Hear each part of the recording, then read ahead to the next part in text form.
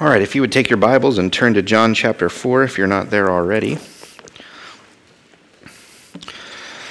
Before we look at the actual chapter, I just want to remind you of what we talked about a couple weeks ago in John chapter 1, and that John is making several claims to answer the question of who is Jesus.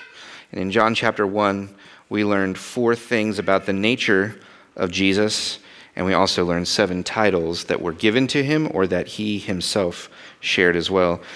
And I said at the end of that sermon that the rest of the book, the challenge was to find out whether or not these claims are true. Remember that John the Baptist in John chapter 1 said, "Come and witness who Jesus is. I'm a witness for who he is." And so whether or not Jesus is who he says he is going to be based on the witness of those around him and of Jesus himself. And so we're going to continue looking at John chapter 4 through that lens. But I want to argue, I guess, that in John chapter 4, Jesus is saying that he is the light of truth, that he is the illuminator of God. If you remember from John chapter 1, that was a basic statement that John makes about Jesus. Jesus is the light. He's coming to illuminate the darkness, to show us what is true about God. And I think John chapter 4 is going to make that clear. And then as far as the title for Jesus in this chapter, we're going to see whether or not Jesus is the Messiah. So those are the 2 things to be looking out for connected back to John 1. Okay, so John chapter 4 is very well known. You probably know the story well. The woman at the well, Jesus and the Samaritan woman, it's called many things. This morning I'm calling it the meeting at the well.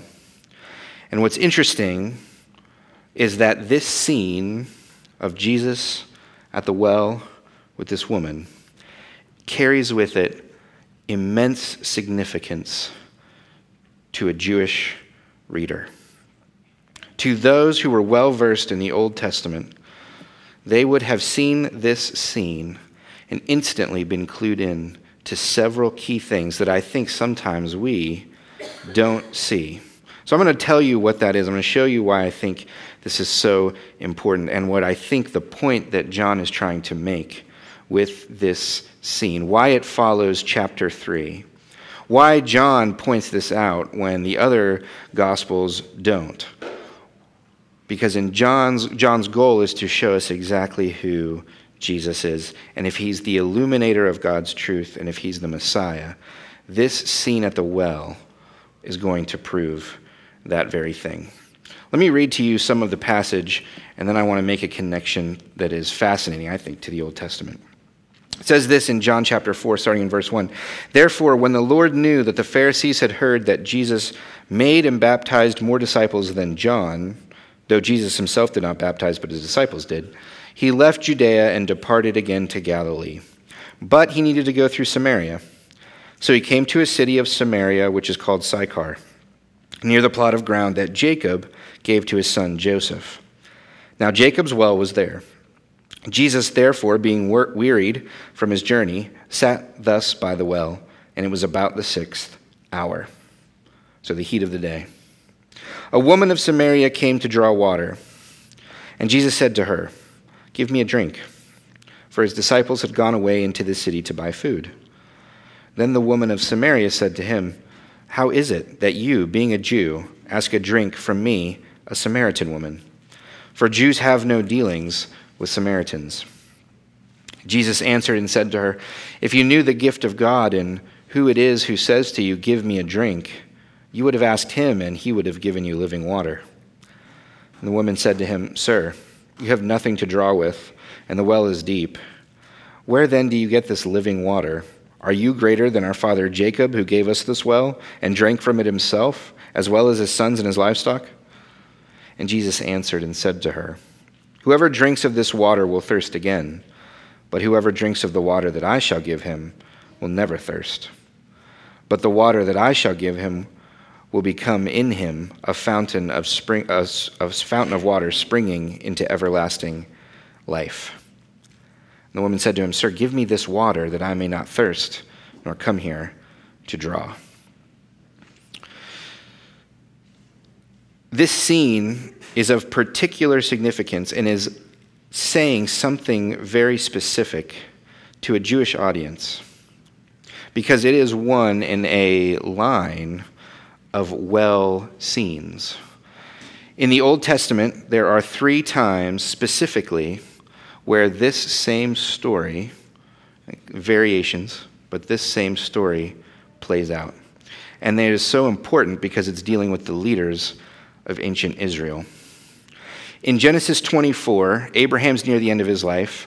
Isaac is grown, and he needs to get a wife for Isaac to help continue to realize the promise that God had made, that Abraham's descendants would be more numerous than the stars.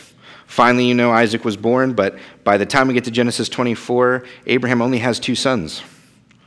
And so the line must continue. And so Abraham takes his servant and he says, "Go back to my homeland and find a wife for my son Isaac." And you know the story probably. The servant goes to the land, stops at a well, meets a woman there, asks for a drink, and then the woman becomes Isaac's wife. Okay, that's a nice story. Well, then, one generation later, in Genesis 29, Isaac's own son, Jacob, has the exact same encounter at a well. Jacob, on the run from his brother Esau, goes back to the land that his fathers were from. He comes to a well. He meets a woman.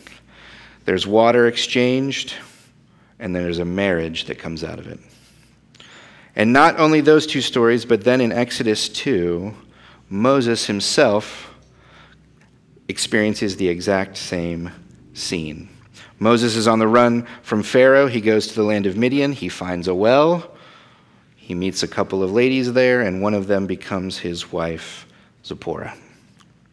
So, okay, those are 3 stories that are very similar. Well, is that a pattern? Is this the same as what's going on in John chapter 4 with Jesus and the Samaritan woman? Well, I would say yes, because within those stories, there is the exact same pattern that each one follows.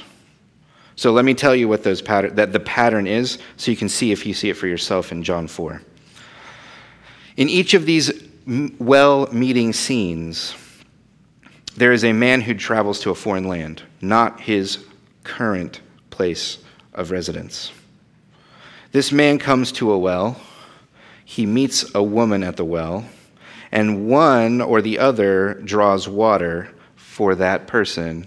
And we're going to talk a little bit more about what that entailed. But there's a drawing of water.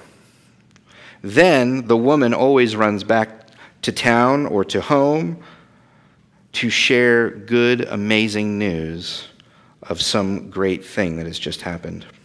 Then there's always an instance of hospitality, a meal shared or an invitation for the man to come and to stay.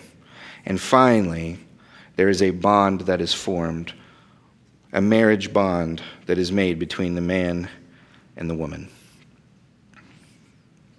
Each of those stories, and you can go back and read them if you want, Genesis 24, 29, and Exodus 2, they all follow that same beat. Little variation, but all the same. And so John chapter 4, if you know the story, you probably can already see this, but as we continue to look at it, you're going to notice that it follows the exact same pattern. And so when the ancient Jewish readers read John chapter 4, they are instantly being clued into the fact that this is more than just a casual meeting. It's more than just a missionary moment for Jesus. It's in fact a marriage proposal of the Messiah. And I'm going to show you why I think that's true and why the text is pointing that way. Here's why I think this is a little bit different and a little bit more important even than those Old Testament meetings. Because of all the things that are wrong in this story, the variations that are so different from the other ones. For instance, and this is what we always focus on when we read John 4, right? The divide between Jews and Samaritans. This is not supposed to be happening. Jesus is not supposed to be speaking with this woman. Culturally, it's just not done. There is a deep hatred between these two peoples who share a common ancestry, but throughout the history of their time have grown so far apart in how they worship and in who they worship and in how they worship them that the Jews say, listen, we can't even come near you because you will make us unclean before God. You worship at the wrong place. You do the wrong things. You didn't stand for the people of God when there was attack. You are not like us. And the Samaritans, of course, share the same hatred for the Jews. So these two meeting shouldn't even be happening. In the other stories, the meeting is always great. It's good. It's exciting. But this should not be happening. And not to mention they're Jews and Samaritans, but they're also a man and a woman. And in this time, this was not to be happening. A Jewish man was not to go talk to a Samaritan woman. Just was not done, culturally inappropriate. And not only that, but the fact of who this woman was, not just her ethnicity, not just her gender, but her past. Without going into too much detail, John gives us just enough to know that this woman has a checkered past. Whether or not everything was her fault, certainly some of the reasons for her current situation was from her own sin. And she's a woman that no one else, her own people included, wanted to be around. You don't get that vibe when the servant of Abraham goes and meets Rebekah. You don't get that same feeling when Jacob goes to see Rachel. As soon as Jacob sees Rachel in Genesis 29, his eyes light up and he's like, oh yeah, this is my wife. I love this woman. She's so beautiful. Right? Moses goes and defends Zipporah and her sisters. They're coming to them. You don't get the same feeling that is dripping from the meeting of these two characters. That Jesus, this rabbi, this Jewish rabbi who's already done a miracle that we've seen and who's already taught about the coming of the kingdom and who's already, John has said, it says that he's the Messiah, the Lamb of God. This man should not be meeting with this woman. So the differences in this story are what point to the truthfulness of who Jesus is and to the power of the kingdom of God. Because of who this woman is, there's no way there's going to be a marriage here. It just can't happen. They can never be bonded together. They could never be in communion like those other stories. So perhaps the pattern fails here. It was a good attempt. It was getting us interested, but there's no good outcome for this. Nothing good could come of this unless we consider what Jesus has to say in the meantime, and unless we consider who Jesus is and what he's interested in. Those things are so important and are so clearly laid out in the next few verses that there is no doubt, hopefully no doubt in your mind, that Jesus is the light of God, the illuminator of his truth, and that Jesus is the Messiah. Of course, there's plenty more to the book of John, so not everybody's going to be convinced right away, but the point is that John is showing us exactly who Jesus is when he's at this well making a marriage proposal. Here's what he says. He says, "Give me a drink." And she says, "Why are you asking me that? I should never give you a drink." And then he says, "Well, let me give you a drink." And she says, "You have nothing to give me a drink with. What are you talking about?" She's very confused at what this man is saying to her. And then Jesus starts talking about water, living water. I think 21 times in the first 28 verses, there is a reference to water or to the well or to being thirsty or to drinking. The theme of water is massively important to this story. It's the center of the story, this water. Now, if you think back to those Old Testament examples, those Old Testament well meetings, I want to point something out that's very important that we don't always think about. But it makes what Jesus says so much better. In those stories, when the servant of Abraham meets Rebekah, when Jacob meets Rachel, and when Moses meets the sisters, it says one of them, so in Moses' case, he draws the water. In Jacob's case, he draws the water. In the servant and Rebekah's case, Rebekah draws the water. Somebody draws water, but they don't just give water to the person asking for it.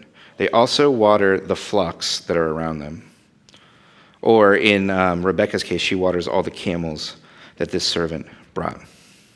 So what they're doing is they're drawing water, a finite amount, into a bucket, and they pull it out, and they go, and they make sure that every animal around them, so this is a flock, right? It says the flocks came. In Jacob and Rachel's case, it's not just one person's flocks, it's tons of livestock show up to this well, because that's where they get their water. And so it would take, if you think about it, it's not hard to see, it would take hours and hours.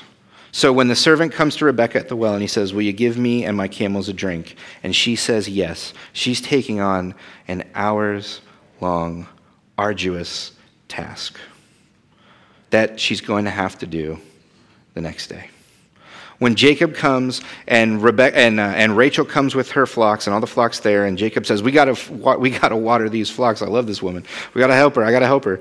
He spends hours and hours and sweat and strength watering the animals. And the same with Moses and the sisters from Midian. Watering from these wells gives life, but it's life that has to be revived the very next day. The flocks and the people at the wells have to continue to draw water to live. And so this woman who's coming to the well all alone because no one would be with her, and she couldn't travel in safety with the other women, coming all alone, has to draw water. And there's this Jewish man sitting there, and he asks for a drink, and she's not sure what's going on. So she's like, what are you talking about? And he wants to start talking about water. And she's confused. If you remember back to last week when Jesus talked to Nicodemus about the same types of things, Nicodemus was also confused. He didn't understand what it meant to be born again. He didn't understand what Jesus was talking about. He could only think in terms of what he could see. And the same is true with this lady. She wants the water he has to give. It sounds great, right? Because he calls it living water. Water that will never require you to have to drink again. Water that's going to grow inside of you, a fountain of water springing into everlasting life. And in verse 15, the woman said, Sir, give me that water that I may not thirst nor come here to draw. So we know exactly what she's thinking. Great. Give me this water so I don't have to come back here again. So I don't have to come back in the hardship and the shame and draw water here again. I'd love to not have to work for my life. And so then Jesus says, so the question is, well, what is the living water, right? Because she thinks it's something physical. She thinks it's something that he's going to maybe draw some bucket of something somewhere and give it to her, and then all of a sudden she's going to have this magical water that's always there satisfying her. And so what is this living water? Well, then Jesus goes in to describe exactly what this living water is in verses 16 through 26. He says this, Jesus said to her, Go, call your husband and come here. And the woman answered and said, I have no husband. And Jesus said to her, You have well said that I have no husband, for you've had 5 husbands, and the one whom you now have is not your husband. In that you spoke truly. The woman said to him, Sir, I perceive that you're a prophet. I'm kind of changing the subject really quick. Our fathers worshipped on this mountain, and you Jews say that in Jerusalem is the place where one ought to worship. And Jesus said to her, Woman, believe me, the hour is coming when you will neither on this mountain nor in Jerusalem worship the Father. You worship what you do not know. We know what we worship, for salvation is of the Jews. But the hour is coming, and now is, when the true worshipers will worship the Father in spirit and truth. For the Father is seeking such to worship him. God is spirit, and those who worship him must worship in spirit and truth. And the woman said to him, I know that the Messiah is coming, who's called Christ. When he comes, he will tell us all these things. And Jesus said to her, I who speak to you am he.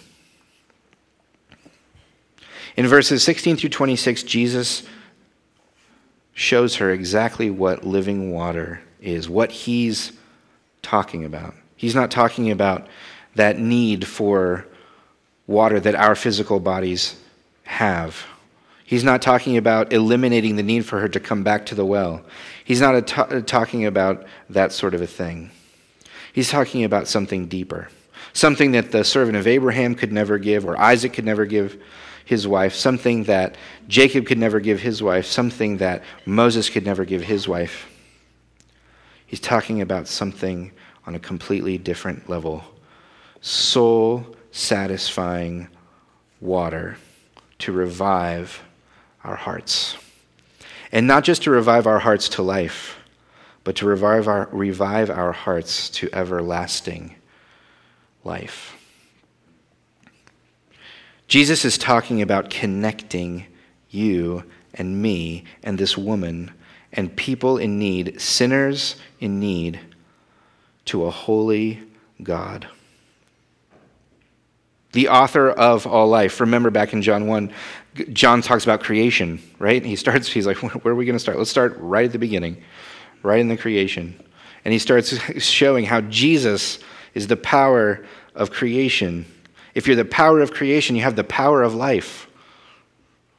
And Jesus is saying to this Samaritan woman who's thirsty, physically and spiritually, he says to her, I have the life you need. And I'll give you this life so that you don't need to ever get another drink again. It's a one-drink deal, and it continues to overflow from there. In verses 16 through 18,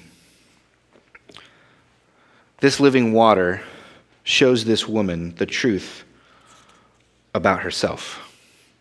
Jesus illuminates the darkness of her own past and heart. He confronts her about the things that have brought her to shame, the things that have caused her to become an outcast among her own people. And he doesn't condemn her. He doesn't hold anything over her. He simply asks her a few questions for her to look inwardly. And she responds in truth. She tells him the truth. And Jesus commends her for that. And the living water is starting to now soak into her because she is honestly looking at the sin in her own life. And so that's one thing that this living water does, is it illuminates the truth about ourselves and our need for forgiveness. And it doesn't just do that, but as the water continues to revive this woman's soul and bring new life to her spirit, in verses 19 through 24, then Jesus illuminates the truth about God for this woman.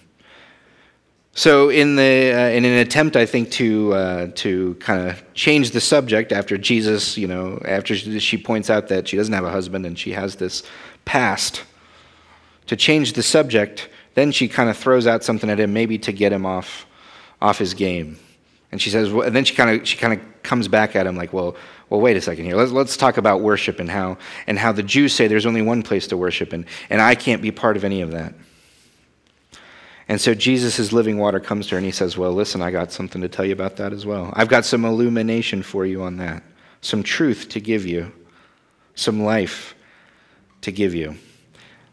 Yes, the Jews say that you can only worship in one place, and Jerusalem is the place that God wanted and God ordained for this time.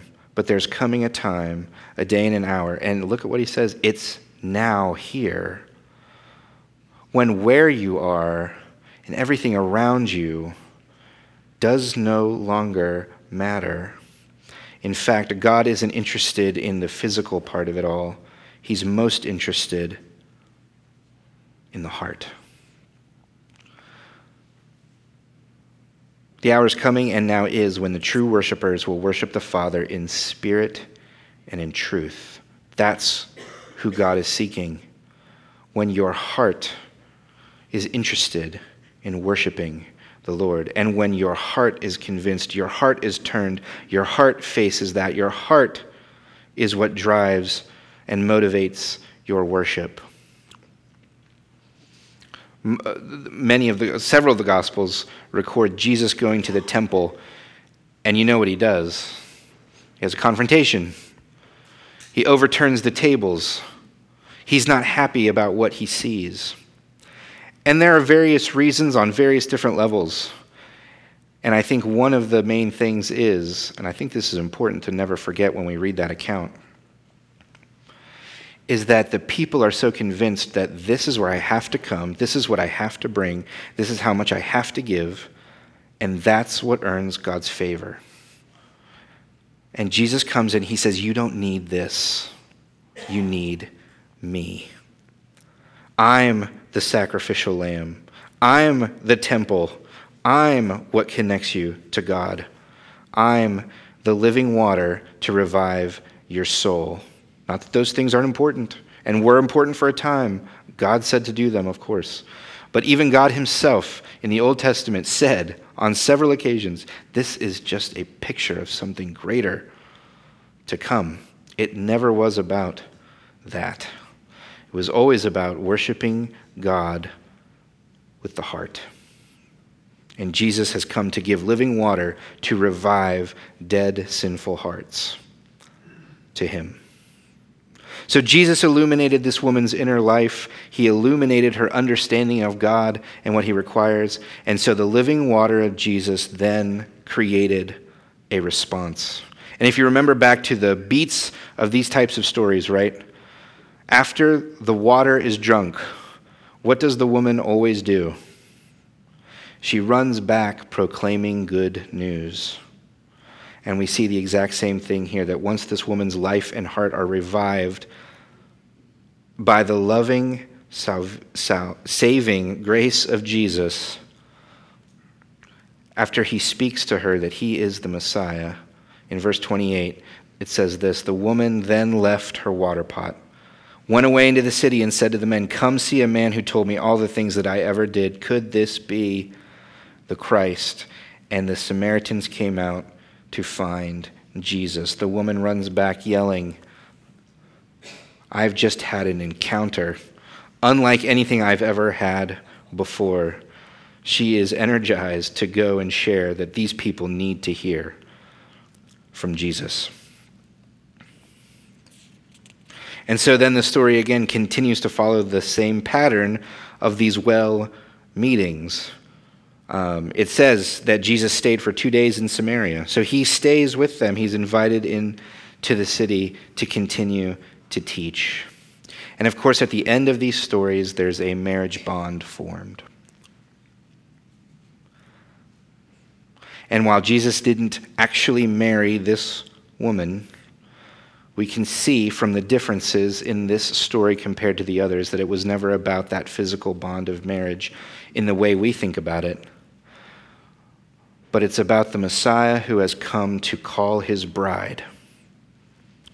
This woman was bound to Christ in a way she had never been bound to men before. And it was thanks to his living water. So, the question is, at the end of this story in John 4, who is Jesus? What are you convinced about him so far? I would argue that this chapter, or this story, proves that Jesus is the illuminator of truth. That he shined a light into this lady's heart, her understanding of herself and her understanding of God, and he showed her what was true and what could be true if she drank from his living water. I think he did that. I also think that Jesus lived up to that title so far of Messiah. It's interesting to note because we're going to keep going through John, so keep this in mind, especially compared to last week. Two similar conversations, right? Last week, Jesus speaks with Nicodemus, and he doesn't understand what Jesus is talking about. And Jesus is like, well, here is what my kingdom's about. Let me tell you what you need to know. And the same thing here. This lady thinks Jesus is talking about something else, and he says, no, I'm talking about the kingdom and what is true about the kingdom. Similar conversations contrasted in very interesting ways. One is a Jew like Jesus, so that's fine. He's a leading teacher of Israel.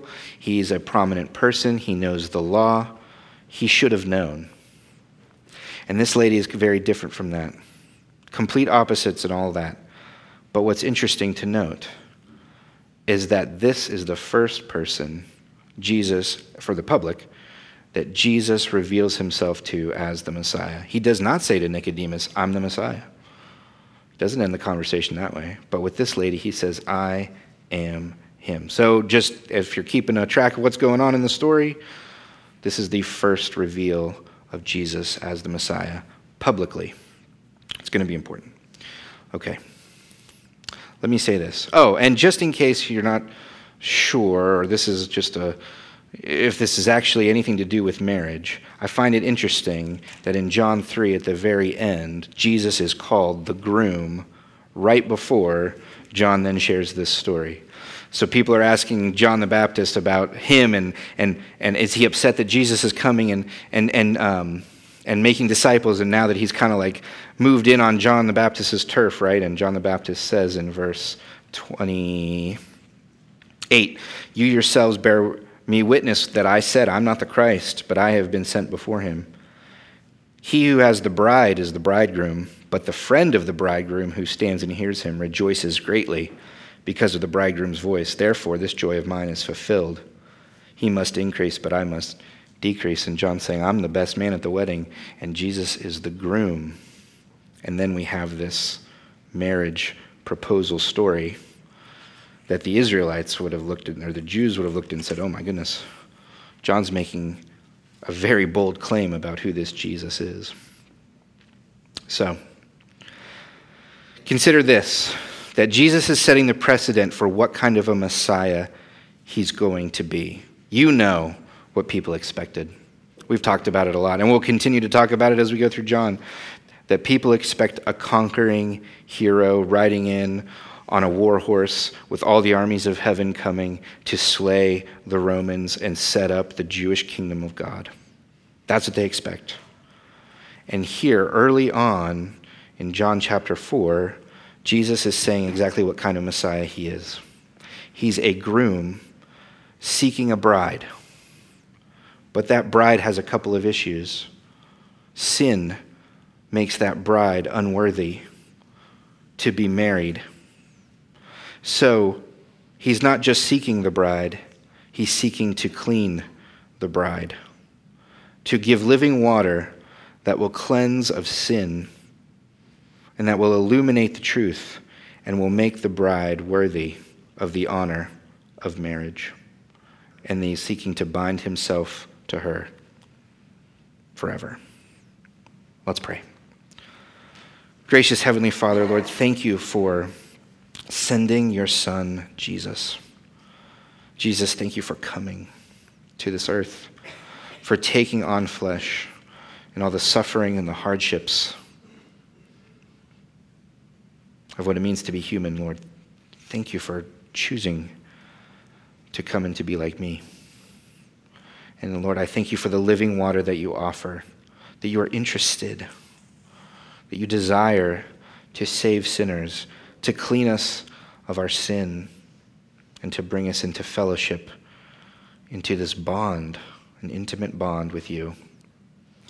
Father, I pray if there's anyone here this morning who has not drunk of the living water, that you would move their spirit towards that end, that you would revive their hearts.